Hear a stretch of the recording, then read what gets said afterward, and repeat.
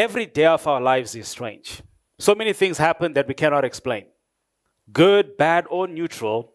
There are things that go on that we don't have answers for. In fact, when we don't have the answers, we go to people we think have answers.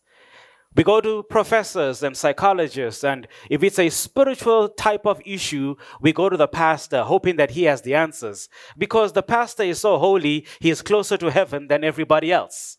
And yet, life is strange on so many levels.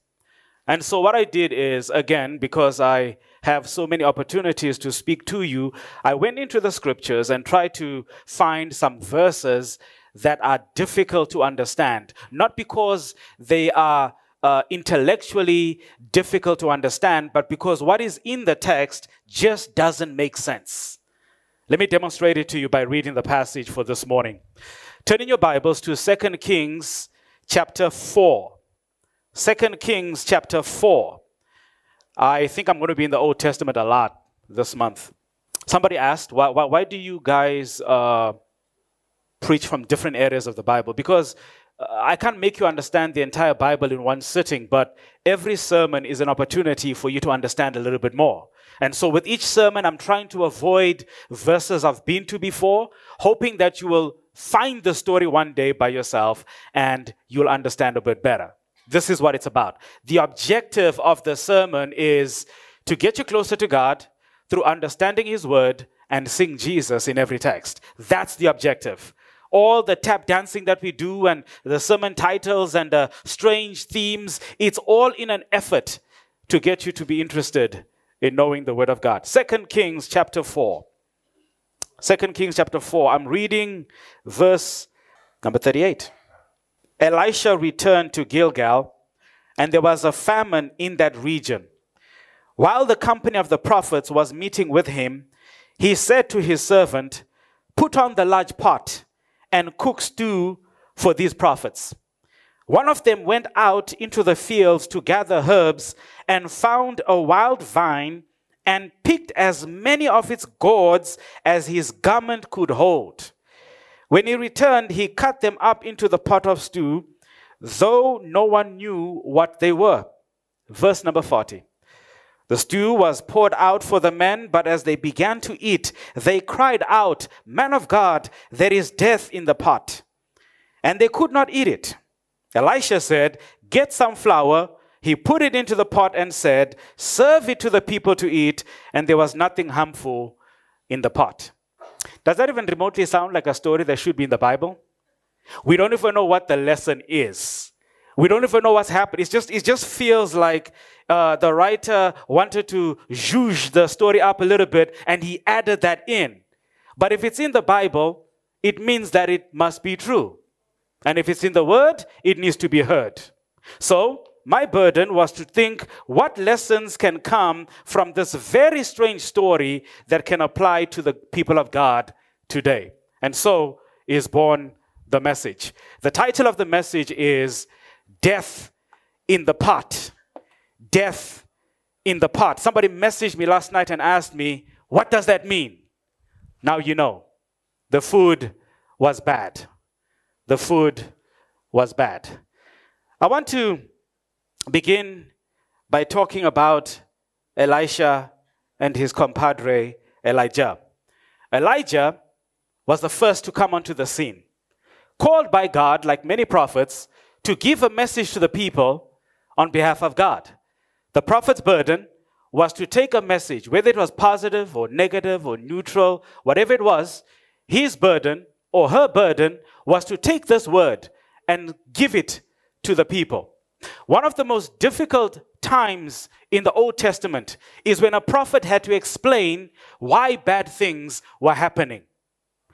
The Bible says in the passage there's a famine. That famine is not caused by climate change. That famine is caused by the wickedness of the people, and so God has shut the heavens.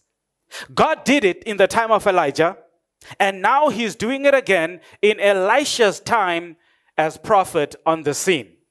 And so as the story begins, it paints a picture like a script for a movie or an intriguing story. It tells you what's happening around, and then it zooms in to one particular location. There is a famine in the land. Now, all Bible students know that whenever there's a famine of food, it usually comes with a famine of the word. Because God was very particular about how he related with his people. When they were faithful, the heavens opened and rain brought crops and food and water, and life was popping, it was booming. But when they were unfaithful, God would shut the heavens for a season until they came back. Does that sound cruel? No, it is not. And so there's a famine. Statement. There are so many voices speaking on behalf of God, and yet there is still a hunger for the word. Even in countries which are not considered Christian countries, there are voices that are spreading the gospel. In our story, we are told that Elisha is with a company with student prophets. He has a group of prophets with him who are learning how to share the word and how to be intent in how they listen to what God says. But in spite of the school of the prophets, it seems that people still didn't know who God was. If they knew who God was, they were not interested in knowing him. Does that sound anything different from the times we live in? Where people have so much access to the Bible, and yet for some strange reason, it seems as if there's not enough word out there. Today, you can access the word of God from your phone, from your tablet, from your screen, from wherever. You can be in a bus, you can be anywhere, and you can access the gospel. Even in those regions of the world where the gospel is not permitted, people still have access to it. In Iraq, in Afghanistan, people have Bibles. In Iran, people have Bibles. In the places where you think the word of God is not there, it's there. In China, we saw a young man reading his Bible in the subway. Something that's not allowed, he was doing it. But there's not enough people who are responding to it. What is the problem? In answering this question, I want to read a statement to you that I hope will set you up for what comes next. John Piper says in his book, A Hunger for God, if you don't feel strong desires for the manifestation of the glory of God, it's not because you've drunk deeply and are satisfied. In other words, he's saying, if you feel like you don't need God, like you don't need a revelation or a relationship or the presence of God, it's not because you've received too much of him. That's never the problem. When people want to be away from God, it's not because they've received enough of him. What's the problem? It is because you have nibbled. Does anybody know what nibbling is? See, when you're eating those little things, and that's nibbling, right? Just a little bit. Just a little bit. So the writer is saying, here's the problem. You've been nibbling at what the world is giving you, that your belly is full. So when it comes to the greatness of God, there's no more room for him. All that swiping up and down, left and right, has left you with nothing for God. So here's the problem. We don't mind the goodness of God. It's the greatness of God that we have a problem with. Right now, the majority of you sitting there gawking at the front stage, you are here because you want a little bit of God's goodness, but most of you are not interested in his greatness. What does that mean? Everybody likes to say God is good, but very few people say God is great. Because when you say God is great, it means you must listen to what he says and you must follow it. So we love his goodness, but we don't like his greatness. And when you get addicted to the goodness of God, God switches it off and there becomes a famine in the land. So the author is saying that the problem why there's 147 Adventist churches in Jakarta and a plethora of other denominations, people are still hungry for the gospel. Because they are so filled up with what the world gives them, they don't have room for the Lord Jesus Christ. The Bible says in verse 38, one day as the group of prophets was seated before him, they were seated before him. To sit before him simply means he was teaching and they were listening. And being a good preacher, he saw that these brothers were hungry. And so, Brother Clint, he stopped the class. He called his servant and said to him, please make some stew for these brothers. Why stew? Because there's a famine. And the only thing they can afford is soup. That was it. So the preacher stopped the lesson and said to his servant, probably Gehazi, and said to him, make some stew so these students can eat. Temptation comes in the areas where you are hungry. Temptation comes in the areas where you are hungry. Think about it. When you're broke, the temptation to want to steal is greater. If you feel lonely and unloved, the temptation to just fall for anything is higher. If you feel you don't get enough attention, you will do anything to get attention, like swim with sharks or jump out of a plane without a parachute, because you're desperate for attention. In the area where you're hungry, you tend to do the most desperate things. If you agree, let me hear you say amen. You testified. You admitted that that's what you do. Temptation comes in the places where we feel that's where we need something, and so you will do anything to get it. And so it's a famine. It's a famine. And when people are hungry for food, they tend to eat anything that will nourish them. Trust me, if there's a famine in the land, there's nobody looking at the container for the calorie and fat and all carb thingies. You're just eating whatever comes in front of you. Somebody said, what would you do if you're on an island and all you had was vodka and pork? Would you eat and drink it? I said, yes, I would. And I'd bless it in Jesus' name. Please don't leave with that today and say that was the sermon. Pastor eats pork and drinks vodka. FYI, that's a bad combination. One of them went out into the field. Now, pause. I like to analyze the text. I don't have much time to do it during the week, but I do it in front of you. So give me an opportunity to do it right now. Elisha instructed his servant, right? He spoke to how many people? How many people did Elisha speak to? I'm helping you, right there. Satu. One. He spoke to one man. He spoke to one man to make the stew. But the Bible says one of them. It's no longer the servant, it's someone else. There's an expression that says too many chefs spoil the broth or the food. When too many people cook at the same time, it never works out well. That's why whenever during a leap year I decide to cook in the house, I chase my wife out of the kitchen. Because when I'm cooking, I don't want her telling me what to add into the food. Because too many cooks do what? Spoil the broth. But in the story we're told that somebody went out into the fields looking for herbs. Because obviously whatever was in the pot was not enough. And so he went out into the field, and the Bible says he found a wild vine. And on the wild vine were gourds. What is a gourd? Commentators are very clear about what a gourd is. A gourd is any melon, cucumber-shaped vegetable or wild whatever.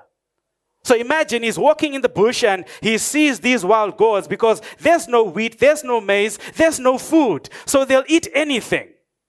And so he sees these wild melon, cucumber-looking things, and he's like, oh, this is good. He takes it, and he doesn't ask the chef. Like my wife, he cuts it up, and he throws it into the stew. He doesn't ask what it is. They don't ask what it is, and everybody just starts eating. Human beings tend to collect more of what they're not sure is good or bad, but will collect much of what they know or need. Let me go back to the text. The Bible says he took as many gourds as his garment could carry. Do you understand what that means? They used to wear dresses. Okay, not dresses. I'm being mean. They wore long, roby looking things. And so what he did is he took it and he put as many of them as he could, and he went to the pot, cut it up and threw it inside. He doesn't know what it is, but he cuts it up and puts it inside anyway. He doesn't know what it is, but he puts a lot of it. If you don't know what something is, what's the rule? Eat a lot or eat a little bit? Eat a lot or eat a little bit? Just a little bit. All right? Just a little bit. But no, that's not how we operate.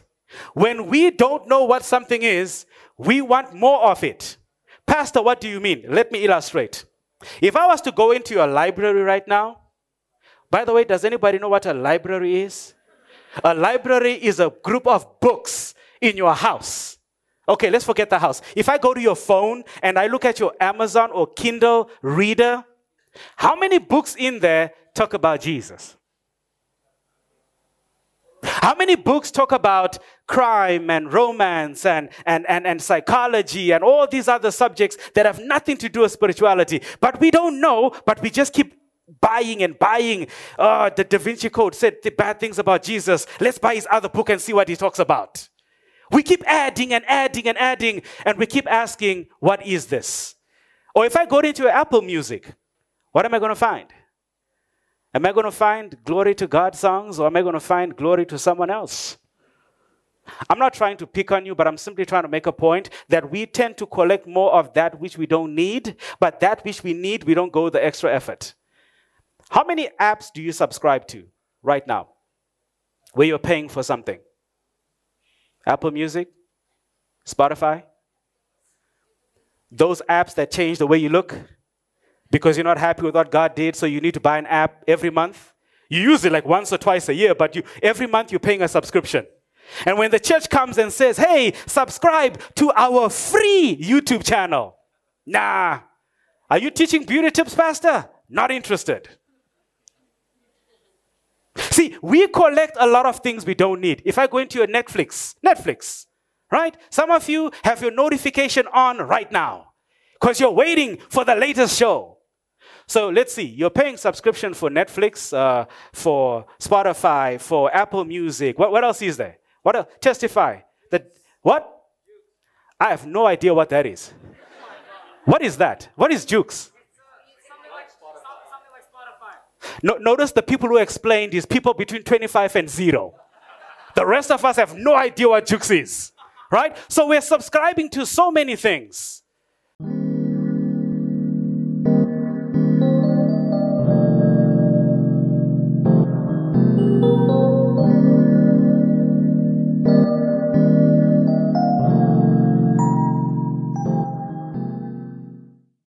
I'll tell you a story. And I'm not telling you because I'm trying to brag. I'm trying to show you that to me, I know what's important to me. I arrived in Indonesia in 2013. And being a student in the Philippines, one of the things that students love is an app called Logos. Okay, so we would share the pirated version in the Philippines. Testify, the devil is a liar. We would share that pirated thing. But the moment I started getting a salary, I said to myself, I want the original one. But I can't afford it all at once. And so, I don't know if to say by God's grace or by somebody's grace, I got a credit card. That was a bad idea. And then I went onto the website for Logos, spoke to the sales agent, and 4 years later, paying $99 a month, I paid $3,000 for the Logos app. Do you know when my last payment was? Literally the day before I got married. Because Jesus knew that my wife would have a problem with an app worth $3,000. So I finished paying for it the day before I was married. Why am I telling you that? Because I got money? No, I don't. It took me 4 years to pay for this app. And right now, I can share it with 5 people. And when the sermon preparation is going down, I got no problem. Because instead of collecting wild vines, I went for the good grapes. So I'm saying to you right now, instead of spending so much money on stuff you don't need, why don't you buy a Bible app? It's only $5. I am not endorsing anybody's products. Verse number 39. The Bible says, when the man returned, he cut them up into the pot of stew, though no one knew what they were. He didn't know, they didn't know, but everybody was hungry. And when you're hungry, you'll eat anything.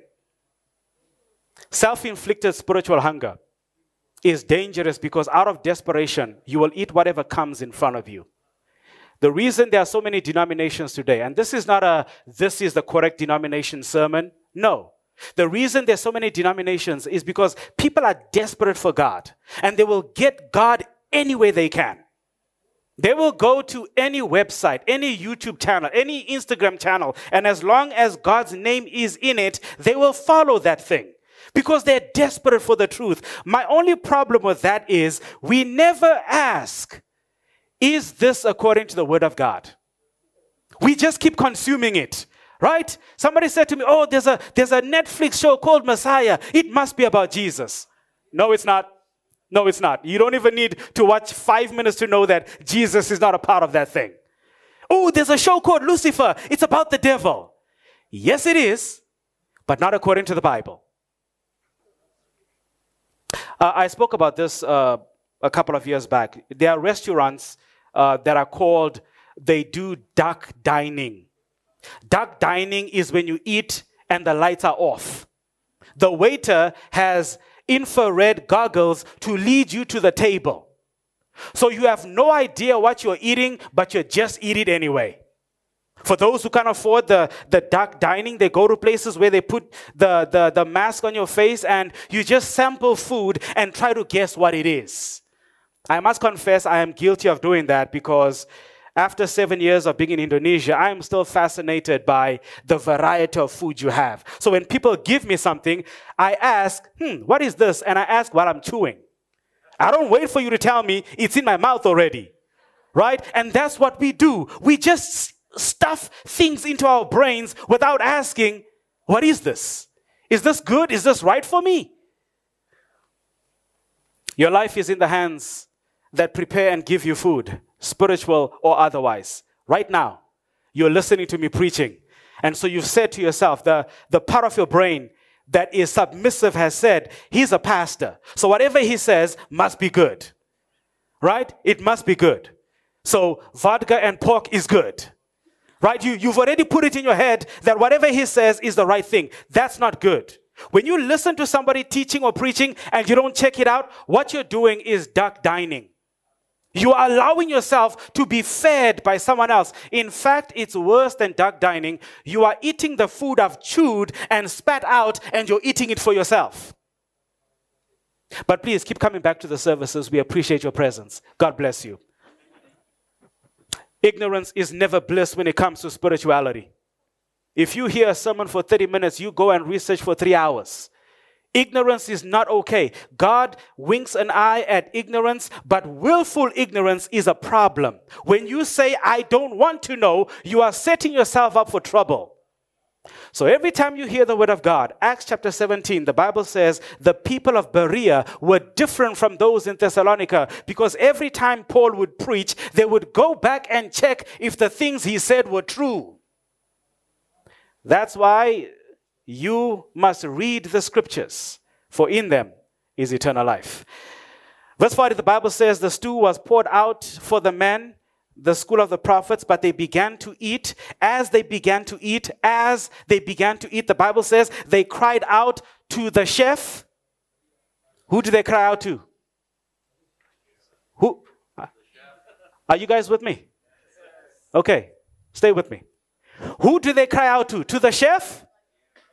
No. Elisha is not the one who made the stew. But when they discovered a problem, who did they go to?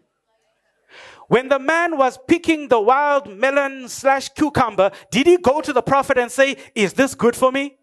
No, he did not. When the people saw the food coming, just steaming and smelling good, did they ask the prophet, is this good for us to eat? No, but when they noticed that there was a problem, that's when they went to the man of God. I know you know where I'm going with this. I know you know that I know that you know where I'm going with this. Why do you wait for things to fall apart before you consult with the people of God? Why do you take a risk of putting wild cucumbers in your mouth before asking, is this good for me or not? We present the people of God and God with problems. Lord, here's what I have. Fix it for me. I'll preach that another time. Man of God, there is death in the pot. So stop eating. If there's death in the pot, stop eating. This is what I appreciate about the strange story. They could have said, something strange in this food. But Papa, just keep eating. Did I use that correctly? Whew, that was close. They could have kept eating. They could have kept eating for the sake of a momentary pleasure of not feeling hunger. We are so driven by our impulses and our passions and desires that we will feed our desires before we listen to what God says. We will consume and consume. And when it starts creating problems, then we cry out, Lord, there's death in the pot. That's why I love these brothers. These are theology students. See, they know better than to keep doing it. They stop eating. They stop eating. See, I want to talk about death in the pot in different areas of your life and maybe help you understand through analogy what this means. Remember, the cucumbers were not the main ingredient, but they did cause a problem. Because the moment you mix it into the pot, you can't tell the difference with what's happening. How did they know there was death in the pot? Maybe somebody tasted it and it tasted strange, or maybe somebody started convulsing and throwing up, and maybe somebody had a stomach pain. I don't know what happened, but the moment they ate it, they discovered a problem. Now, if they had ignored the problem and kept going, they would have died. What does death in the pot look like in relationships? If you discover that your family is meddling in your relationship, if you discover that your partner is gambling and using up money, if you discover that your communication is not good, but you ignore it so that society thinks everything's good, there's death in that pot. And if you keep eating it, over time, the relationship will do what? It will die. So I'm saying to you, be careful of the things you think are not important that eat up your relationships. Don't wait until there's lawyers involved for you to seek help. Seek help the moment you noticed there are wild cucumbers in this relationship. Wild cucumbers, Adriel, are conversations with people you shouldn't be having conversations with. Those are wild cucumbers. Wild cucumbers are the strange conversations with so-and-so across the ocean on Instagram. It's not harmful. She's not here. There's death in the pot when it comes to your work. If you slack off at work and you think that God is going to bless your laziness, your career is about to die. If you think that gossiping and talking about people and finding favors is going to develop your career, there's death in that pot. If you hang around with people who are not encouraging you to be productive and contribute, there's death in the pot. And if you keep eating from that pot, don't expect anything good to come out of it. If you're in business with somebody you know you shouldn't be, somebody who does things the way the world does, there's death in that pot. And I'm telling you, if you don't deal with it right now, not only will your business fall apart, your life will fall apart. There's death in the pot when it comes to your habits. Somebody said, Pastor, is it bad if it's only what I do but doesn't affect somebody else? I said to them, it doesn't matter whether you're breathing, playing video games, or taking drugs. Whatever you're doing is going to affect somebody. Somebody's going to be a victim of that habit. It may not be today, it may not be tomorrow, but something is going to die because habits create chaos. And chaos kills spirituality. Amen. Nobody. Death in the pot when it comes to your spiritual life.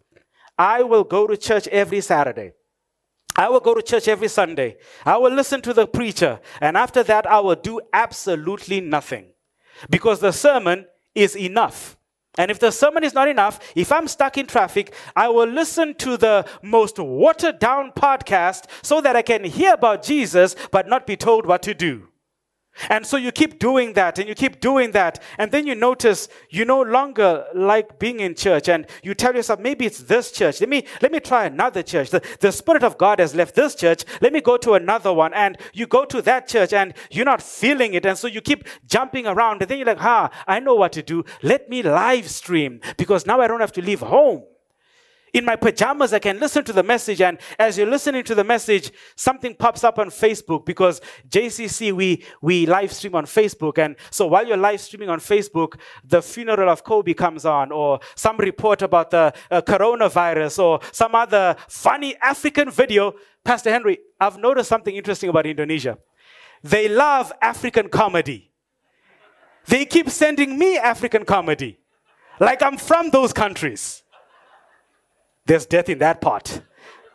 So you keep moving away from God, but you don't realize it. You keep blaming people. It's the elder of that church. It's the pastor of that church. It's the children's program. It's this. And before you know it, your spirituality is dead. Let me show you something. There's two extremes when it comes to death in the pot in the church, just in case somebody doesn't understand what I'm saying. The first type of death in the pot in any church is a watered down stew religion. You know, the type that doesn't focus on what the Bible says? The kind that when the speaker opens his mouth, people feel good, people feel comfortable, people feel welcome. If you want to feel good and feel welcome, watch daytime television. Don't attend a sermon. But when the speaker is done preaching and you leave the place feeling motivated and excited, the preacher has not done his job. Yes, in 2020, I said it. Any message that doesn't challenge you is not a good message. When the Bible is not used, when the truth is not preached, when somebody says, oh, focus on Jesus, focus on Jesus. Do you understand what that means when you say focus on Jesus? When you focus on Jesus, you focus on what he did and what he said.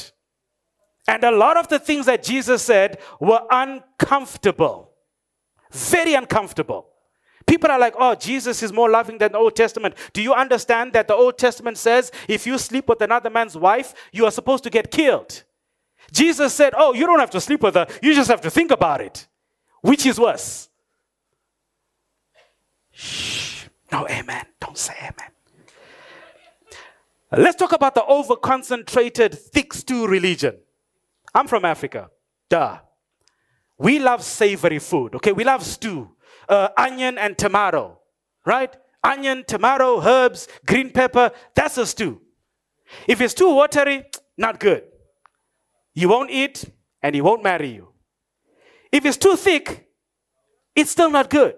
It just has to be what? Just right. Some religion is so thick, it's hard to consume it. It has rules that God didn't even come up with.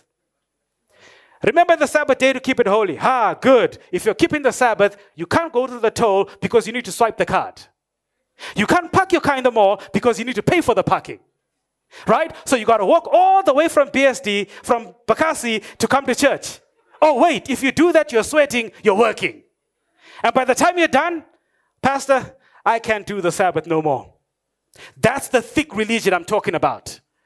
Kids are not allowed to run around because they're breaking the Sabbath. Lord have mercy. So, there's a watered down version. You can do what you want.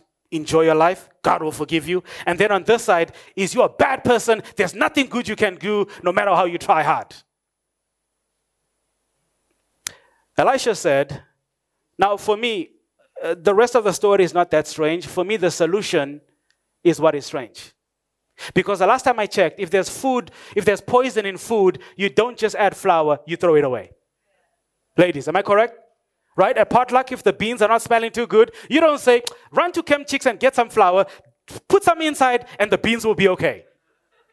But apparently, Chef Elisha has a degree in culinary experience that he knows that wild cucumbers can be cured with flour. No, please don't leave this place thinking that flour fixes everything. It may fix your stew and your bad cooking, but don't do that with poison, okay? What's happening here is a simple lesson coming from God. This is not a scientific fact, okay? Figs put on a boil do not prevent somebody from dying.